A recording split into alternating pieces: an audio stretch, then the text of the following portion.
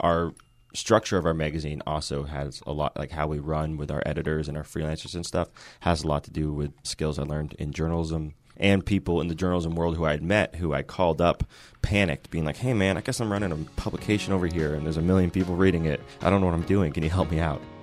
I used to tell reporters that when they write a lead, they should write it like a joke. Write the setup, create an expectation, and use the punchline to subvert it. I'm Michael O'Connell. This is It's All Journalism. Matt Saincome is the co-creator with Bill Conway of the music and satire website The Hard Times.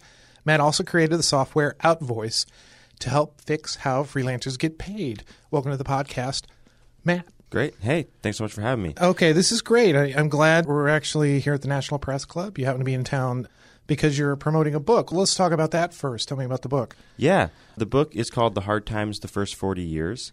And it's as if our music satire website had existed in 1976 and has been reported on punk and hardcore all throughout its rise. And so we've got articles from the 70s, 80s, 90s, 2000s. So the first half of the book is all new original content, and the back half is kind of like a greatest hits from our website so far.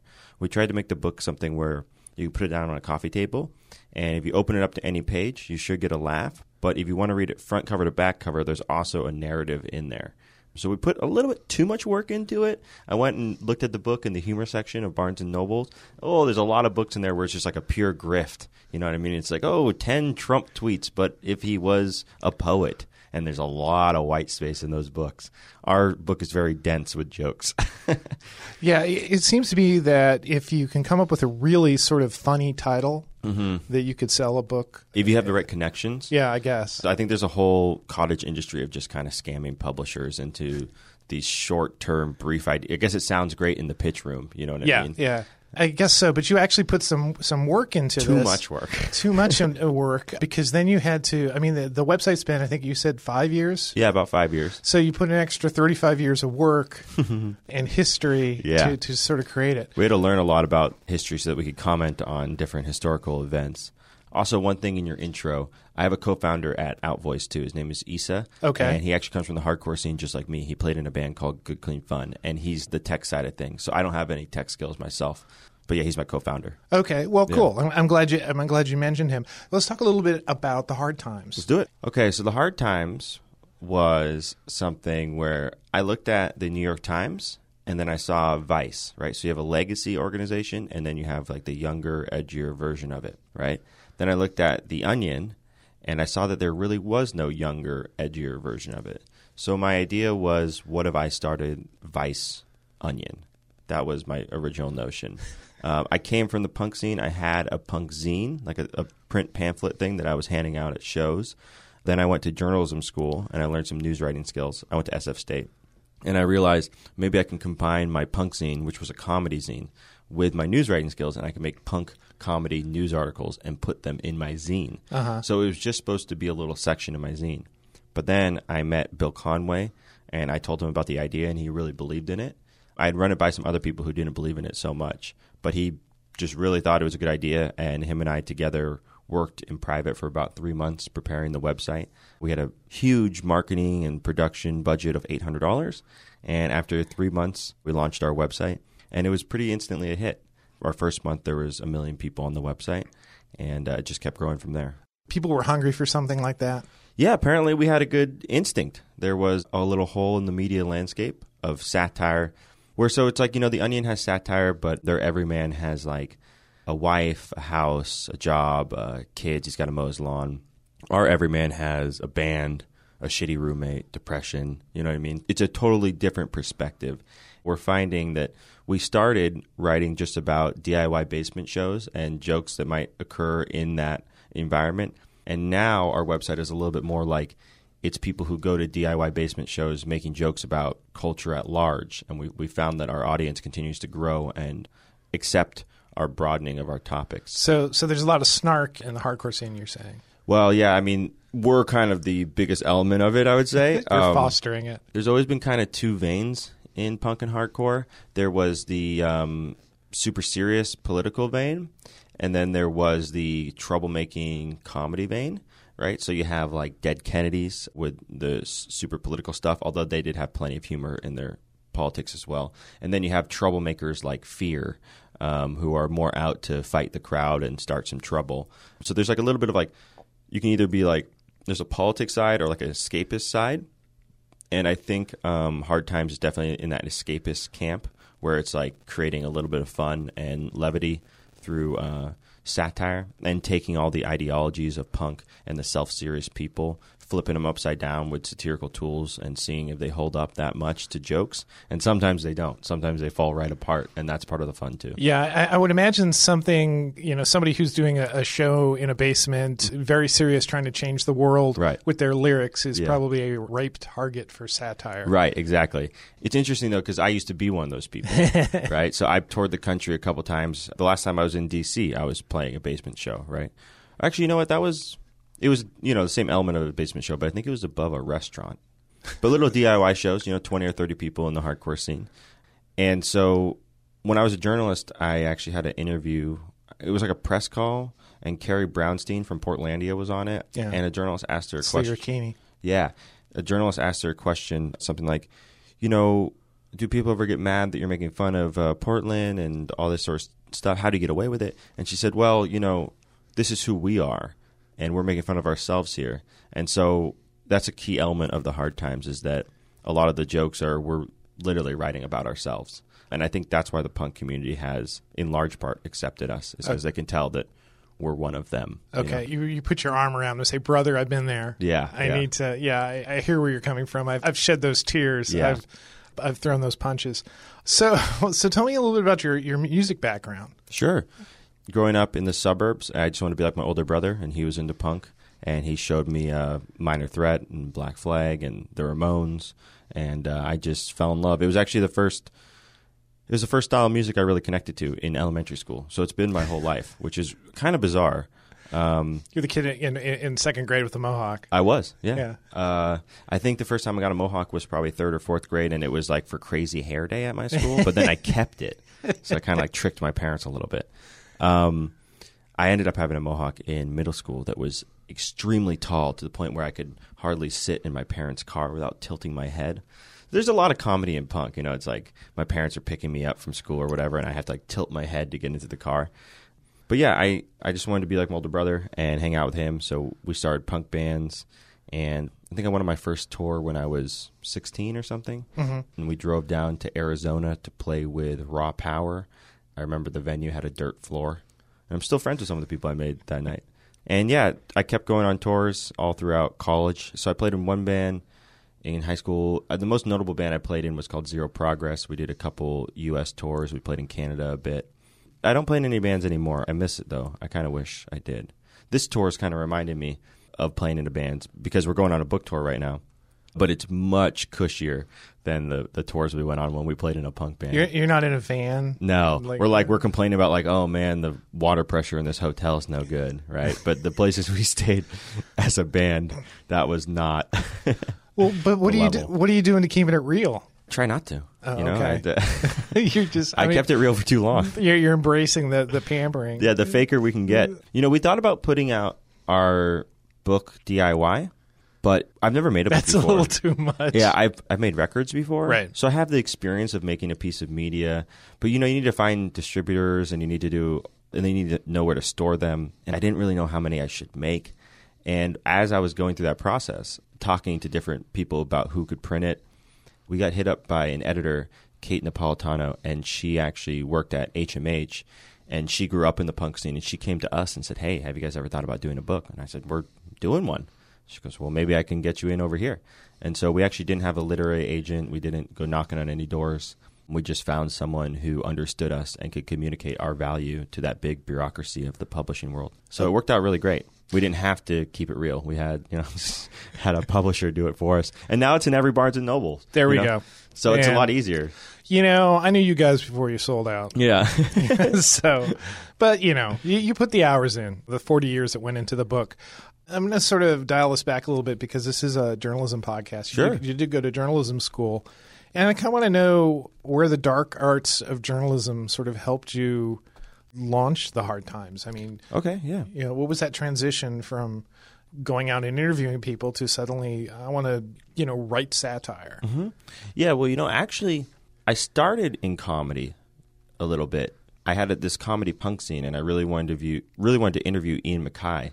And I reached out to him. I said, can I please interview? And he said, of course. And I said, all right, well, it's like a comedy thing, so it's going to be like some joke questions, blah, blah, blah. And he said, I'm not going to do it if it's a joke. You have to be real. And so I said, all right, I'll actually interview you. And so we talked on the phone for like 3 hours. And I actually really enjoyed the experience. I thought, well, maybe I should actually start interviewing people. Then it came time to apply to schools and try to decide my major. And I thought, maybe journalism would be fun. So I actually got into journalism via interviewing people and just finding that to be a beneficial and fun thing to do. I went to SF State. I joined the school paper, started interning and freelancing for SF Weekly, started writing about music. And then, I got a full-time job at SF Weekly as a music editor, and I would spend like a month on these cover stories. I'm not that fast of a writer, but, 4,000 words or whatever. Right. A lot of reporting. And I would put them out, and they'd be on newsstands all across the city. And then I'd look at the analytics on our website, and I'd be like, oh, man, 1,000 people read this, right? And the only comment would be from my mom, and it would say, you're a master of words, Matthew. My boss would come over to me, and he would say, Matt, did your mom comment on your article? And then at the same time, I started running Hard Times, and I would put out a joke over there that would take me 30 minutes to write, and I would see 200,000 people read it. And I just thought, I got to go over here. The return on effort is greater. Yeah, I can't just spend all my time writing stuff that no one's going to read. I hear you. And it's great that you're able to recognize that and find something that interested you and it's sort of connected up with your interest in comedy and with hardcore. But so my co-founder, he's a stand-up comic, and so I think I brought in the news writing skills, or like, let's do an inverted pyramid, that sort of stuff. And then he brought in like okay, well, let's structure the jokes this way. And together we kind of created a format. And I know that our site is very similar to The Onion, but if you are to look at an Onion story and our story, you'll notice that we have a very unique format that's not out there in the satire world, just like the actual shape of our stories, how long they are and what they look like.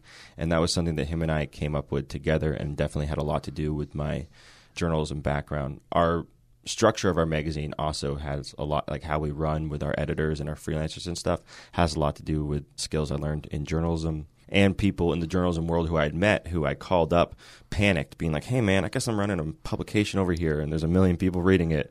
I don't know what I'm doing. Can you help me out? And they would give me advice. So it's like a mix of all those journalism skills I had, what a newsroom should look like. What's an editorial process? Do you need a copy editor? You know what I mean? Yes. All the that answer sort of is stuff. it looks like this, and yes, you need a copy editor. So that's stuff that I think gave us an advantage, because a lot of other comedy sites didn't have that. And I think when you satirize something, it's very important that you match tone. And a lot of other people would try to satirize things, but their stories wouldn't actually look like news stories. So it just didn't quite land the same way. Yeah, they could craft a joke. Mm-hmm. Oh, this is really funny, and put it out there, but it doesn't necessarily jive with everything else you've got going on the website. I mean, that's one thing I noticed about going through your website is it seems very consistent. It seems like a real website that somebody has put out with great sincerity, but as you dig into it, you begin to see the humor in it. Yes. One of the things we did right off the bat, which is something that I learned from journalism too, was consistency. So we launched with, I think, 6 articles in December of 2014, but we had a stockpile for enough for one every day for 2 or 3 weeks. And then we kept, there's never been a weekday that there wasn't a Hard Time story, right? And that's all about, building consistency and a relationship with your readers. I think there's been some other satire projects from the music community which have been hilarious, but they've been, a Twitter feed or a Facebook page, something very minor. And we did something very it felt a little bit more full, right? It was like this total experience of here's an actual magazine, and we're going to have various types of content, and we're going to be consistent, and you can come to our website and get new content, and our website won't go down, all that sort of stuff, So you kind of touch on this, but your audience, I mean, as you were developing this, did you just have sort of a feel that if we build it, they will come, that there's going to be a specific audience for this? There was a piece of me that did feel like people would enjoy this, and that I could build the Vice Onion and sell it to Vice or The Onion. I was writing for Vice at the time. Then there was another piece of me that thought that the jokes are going to be too niche and that there wasn't going to be a real audience there. But that notion kind of got dispelled pretty quickly as I saw the numbers come in, We just kept going viral, and the viral nature of it kept getting bigger and bigger. I was actually hanging out at our book event last night, and someone was telling me that the more niche you're focused, the broader your appeal. And that was the idea behind HGTV, was that if you just did one thing, that kind of anyone could watch it. And we have a pretty niche focus, but I think we have a very broad appeal. Especially the people who come to our book events so far, they're not all just people with mohawks. You know what I mean? Yeah. It's people from all over the spectrum, and when we branch out into different topics, they don't shun us either.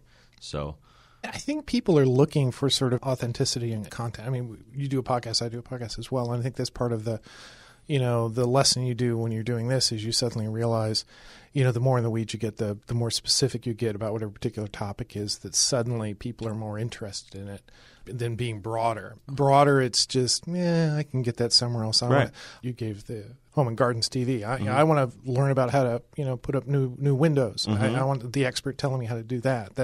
I can sit there and watch that because even though that's not central to my life, it's something I appreciate that authenticity. Yeah, you know that those are the right people putting it out there.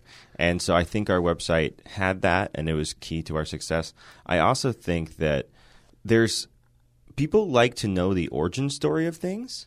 Yes. And an origin story of a website coming from a punk scene in DIY basements and squats, and of kids who are going around the country and touring, starting a website, and they still own the website. I think people like that. Because there's a lot of websites where you're like, who owns this thing? Is this a Russian disinformation? You know what I mean? Or what corporation owns this? Or how many people have they laid off in order to replace so-and-so, But with our website, it's a little bit more transparent. I mean, do you have to follow the current scene closely to sort of continue? Otherwise, I would imagine you'd almost be like mining the same cliche. It's interesting because we do try to do like up-to-date sort of commentary about things that are going on in the scene. But at the same time, we often like to take whatever is going on in the scene and then comment on the bigger issue at hand, So let's say a specific band reunites. We often like to think about it and brainstorm and then make a comment about reunions more than we like to about that specific band. And we think that helps the jokes resonate to people who know what's going on, but also everyone else. And so I've had people who haven't been active in the scene for 30 years tell me that they absolutely love my website and that they see all the themes that they remember back then. And I also have people who are still on tour right now reading our website. Actually, my friend Aaron, he's on tour right now with Culture Abuse. And apparently they got to a house in Mississippi that let the band crash there, which is how most bands tour. That's like punk folklore. Yeah. That's like, that's the way it works. If you do a DIY tour, most of the time at the end of the night, you just go, does anyone have a place we can crash? So these people let Culture Abuse and Aaron crash there. And on the coffee table already was a Hard Times book. And it had only been out for like 3 days. And that's when I was like, we did it. We're officially in the houses on the coffee table of the people who let bands crash at their spot. So you've cracked the code. Yeah, exactly. You've cracked the code. Well, let's talk about some of these other things you're working on. I mean, well, first of all, I mentioned you do have a podcast. Tell me about that. Yeah, that's been me and my co-founder at Hard Times, Bill. Bill and I actually met on a podcast. Oh. He invited me on a podcast called Edgeland. It's about straight edge kids. I met him digitally through that. He invited me on, and then it wasn't for a couple more years until we started Hard Times together. Hard Times just has a really big audience, and I've been trying to figure out new ways to give them different types of content. And Bill and I use that as an excuse just to talk to musicians who we really admire. We have a lot of musicians who are very popular in our community who read our website and support our website, but we didn't really have a way to interact with them. And now we can invite them on our podcast and hang out. And people seem to really like it. It's been a lot of fun for me personally. I'm always surprised to see that people listen to our podcast, but they do. What's it called? It's called the Hard Times Podcast. Okay. Yeah, try to work on that brand. Yeah, just trying to use that brand for everything it's worth, And I like your honesty in admitting a scam that all journalists do.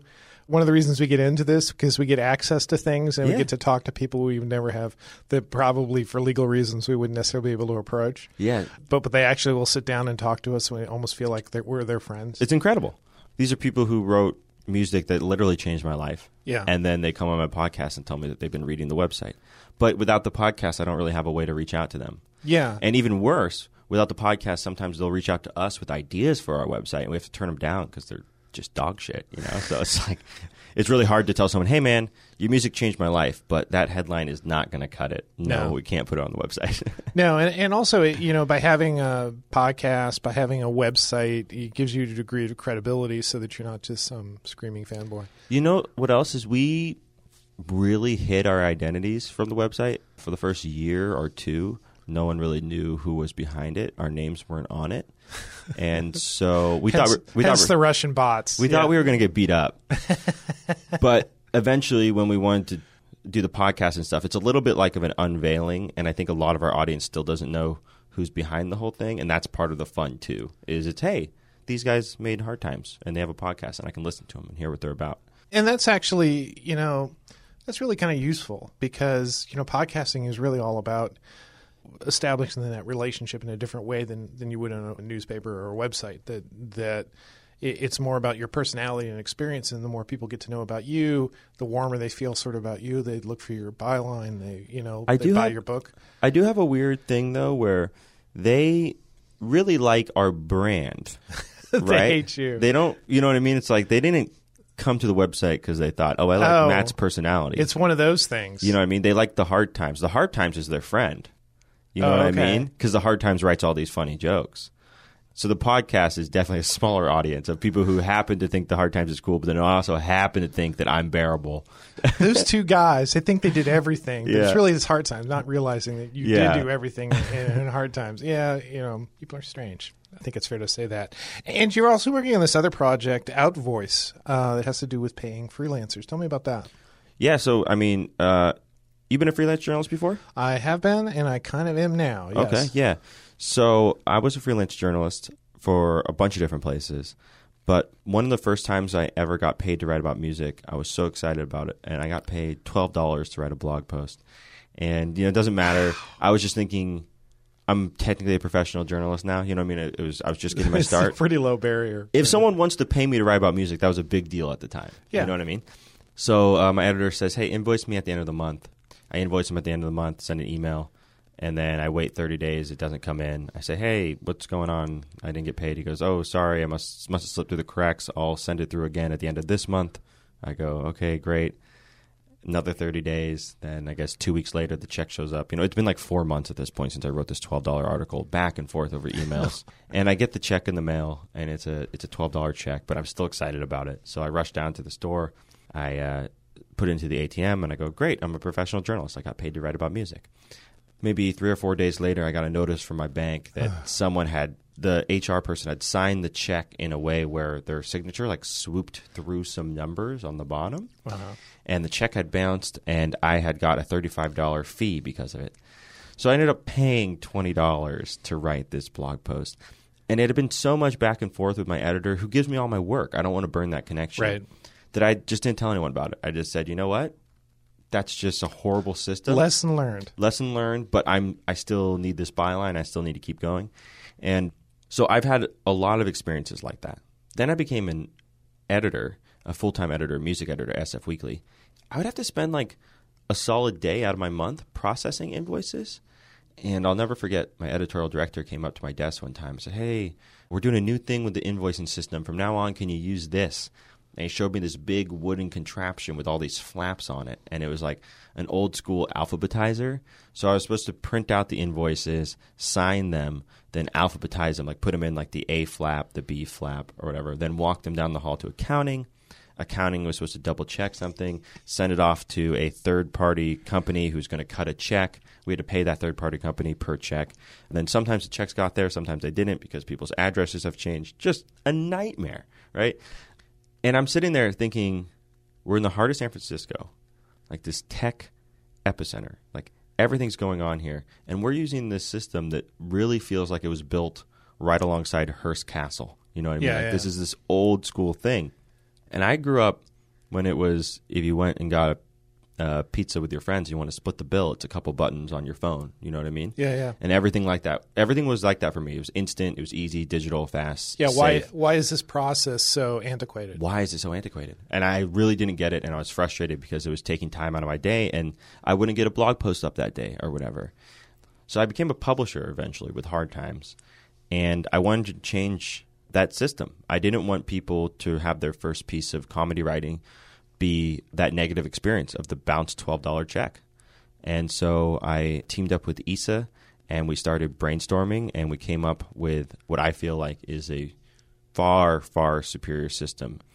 And it's called Outvoice, and pretty much the core idea is that the publish button turns into a publish and pay button, and you choose freelancers from a drop-down menu. This is all inside your content management system, so if you're on WordPress, Drupal, whatever it is. And instead of hitting publish, you hit publish and pay. And so the same button that publishes the work notifies the writer that their article is live and immediately sends out digital payment. Then we have a central platform at outvoice.com that tracks everything for tax season and generates records for both the publisher and the freelancer. And so it takes this process that used to take all these hours from the freelancer to the editor to the accounting and all this time for waiting for these checks to arrive and all this money because it costs money to mail these checks. And it gets rid of all that pain. And I'm extremely proud of it. We have about 10 publishers on it so far. And I've been meeting with more publishers on this trip to talk about getting on board. And I think we've got a really exciting future ahead of us. I do think it can be the standard for freelance content creation. It's just a matter of I got to get the word out. I'm going to a summit for publishers in Philadelphia in the next couple of weeks to go talk to 70 publishers about it. And I'm in talks with some very big household names, but I've learned not to give them out because sometimes the deal doesn't go through, and then I say, oh, whoops. I guess not. Yeah. It's a really, really, I think it's the thing that I'm most proud of. Well, and strangely, it might have the largest impact. Yeah. From a publishing standpoint. Yeah. Not to denigrate your think that your website. I think that it could and it should. Industry-wide, it could have a huge impact because it's the most ridiculous thing. I mean, as long as I've been freelancing off and on for years, and it's always been a problem. And some places they're always dragging their feet, but then others, they're good at it, but they're just as good as they can be. And, with the way, content management systems are, I mean, you've got to enter a lot of that information about it's already there. A reporter into the system. So it should just be a couple of checks. It should be something that you click. The automation of it is. That's our idea. It's really interesting to think about because what I found out when I was a publisher was that there was no turnkey solution for this problem. And so when I went out and about trying to find a better solution, if I had found one, I wouldn't have made Outvoice, but I couldn't find one. All I found were like these invoicing platforms that were mostly built for like house painters or lawnmowers that you could kind of bend to work inside publishing, but I didn't find anything that publishers had built. You know what I mean? That was openly available. So my idea is that whether or not you're a blog that spends $500 a month on freelancers or a global magazine that spends $100,000 or $500,000 a month on freelancers, you should have this turnkey solution ready to go and easy to install and onboard your people. It does a lot more than what I just described. It also, have you ever been an editor before? Yeah. So the process of onboarding new freelancers is such a pain in the ass, going back and forth with W-9s and like, here's our intellectual property agreement, please sign this. No, you got to scan it, all this sort of stuff. Here's our style guide. With Outvoice, it's all you have to do is if you want a new freelancer to join your team, all you do is you type in their email address onto an invite contributor tab on our central platform, and they get walked through the process and handed off any documents that they need, and they sign up. So our whole thing is just like a radical reduction of wasted time. So I think that it used to be that there weren't as many freelancers, so maybe this problem was just like manageable. But nowadays, there's these like freelancer pools of 500 people spread all across the world writing for these magazines, and it's just got out of hand. Yeah. So you need a tool designed uniquely for publishers and publishers' needs. So that's what I'm building. From a freelancer standpoint, you have almost no control over it. Mm-hmm. You turn in your story and you wait and you wait and you wait. You bug the editor. The editor's like, yeah, I got to get to it. Mm-hmm. And, you didn't probably get into journalism to write checks. You probably got into journalism because you wanted to edit stuff, you wanted to write stuff. And so it's like maybe the least favorite part of the job. And if it's an onerous process that you have to go to make it happen, And sometimes it's not even really it's out of your hands. But the editor, it's out of their hands, but they're the ones being contacted. I sent it down the hall. I walk it down the hall. That's like the famous phrase. And I'll check with accounting and see if where their process is. And so another thing that has been pretty incredible about Outvoice so far is the way that it's been a talent attraction tool for publishers. I've had publishers tell me and freelancers tell me they have started writing for publications because of Outvoice. And it's interesting to think about, but, in the tech world, they have all these talent attraction stuff. Like, we'll make you free dinner, we'll pick you up. And although writers are talent, the industry itself is so beat up right now, they don't see themselves as talent. If you give them this little bit, as a publisher, the amount of talent that you can attract is pretty extraordinary. So imagine you have some great pitch, you have some scoop or some exclusive interview with someone, and you got 2 publications of relative similarity as far as audience and prestige are concerned, and one's going to pay you with Outvoice. You get it in your bank account in a couple days. You don't even need to create an invoice. And the other one, you're going to have to hassle someone for 2 months. It's easy. It sounds like a winning idea, and I hope that people are able to get into it. It grows for you, because I think it's something that just seems to make so much sense. One of the big things that we just started doing is the freelancers get paid right away, but the publishers pay on their regular schedule. Right. We're tweaking and fine-tuning and refining so that publishers, the value proposition is just perfect for them. And I think once we get that proposition just right and we get the word out, I do think that we can become the new standard so that less people have to have $12 checks get bounced. So you've got Outvoice here. You've got this new book coming out. And, of course, you've got Hard Times, the website. What's next? We're working on a web series. I just got in touch with a over-the-top streaming service that's getting kicked off that is interested in funding that for us. We had talked a little bit to Netflix and a couple other places, but they didn't like our idea. It's really hard to sell a TV show. I joked with my co-founder, Bill. It was probably about 2 years ago. We were like, all right, we had these 2 projects. I was like, Bill, you get the book done. I'll get the web series done. We're on the book tour, not the web series tour, right? So he beat me there. So now that the book is out, I have to show up with my web series. So I'm working on it, and I got some good news recently, and I think we're going to have that pretty soon. Well, that's great. Well, and he can work on the movie. I guess the movie's next, right? Yeah. I like the idea of us doing a movie that's clearly we ran out of financing 10 days into the shoot. It's just falling apart, bankrupt the whole company. Go the whole National Lampoon route. We start just selling the Hard Times name to anyone who's making a movie. Matt, this is great. The book's out there. Hard Times, first 40 years? Yeah, the Hard Times, the first 40 years. You can find it at any Barnes & Nobles, a lot of indie bookstores. And if you go to thehardtimes.net/book, they kind of list off the different places you can buy it online. Okay, and there's a Hard Times website, which you talked about, and there's a Hard Times podcast. And if you're a publisher and you're looking how to pay your freelancers in a much more efficient way, check out Outvoice. Yeah, contact me anytime, and I'd be happy to talk to you and satisfy any of your concerns. Also, we've got a video game website. It's called Hard Drive, and we have a satirical presidential candidate called Ace Watkins, who's blown up on Twitter. He's got 180,000 followers over there. He's at GamerPres2020. He's the first gamer running for president. So vote Ace. That's my big message. What's his big campaign promise? His platform? His platform. We just need to put RGB lights on the White House and universal basic mechanical keyboards for gamers everywhere. He just had his first rally in New York. People love Ace. Okay. Yeah, he's played by a YouTuber named Phil Jameson, who's very talented. He's got these perfect fake politician smiles and stuff. It's really good. We made a little documentary about him. It's on our Twitter page. This sounds fun. Matt, thanks for coming on the podcast. Thanks so much for having me. It was great being here. You've been listening to It's All Journalism, a weekly podcast about the people who make the news. You can find out more about us and download past episodes at itsalljournalism.com. While you're visiting our website, why not sign up for the It's All Journalism newsletter? You'll get all the latest info about our podcast, including episode notes and news about live events and upcoming interviews. Go to itsalljournalism.com to subscribe. We also just posted the results of our online survey about journalism resources. Check out what tools some of our readers are using to make good journalism. Everyone who took our survey received a free It's All Journalism mug. If you'd like to score a mug of your own, take one of our surveys. Go to itsalljournalism.com to learn more. It takes a lot of people to create an episode of It's All Journalism. Nicole Grisco produced this episode. Amber Healy wrote our web content. Nick Dupre wrote our theme music. Emilio Brust helped with our booking. Nicholas Hunter provided a web assist, and I'm your host, Michael O'Connell. It's All Journalism is produced in partnership with the Association of Alternative News Media. Thanks for listening.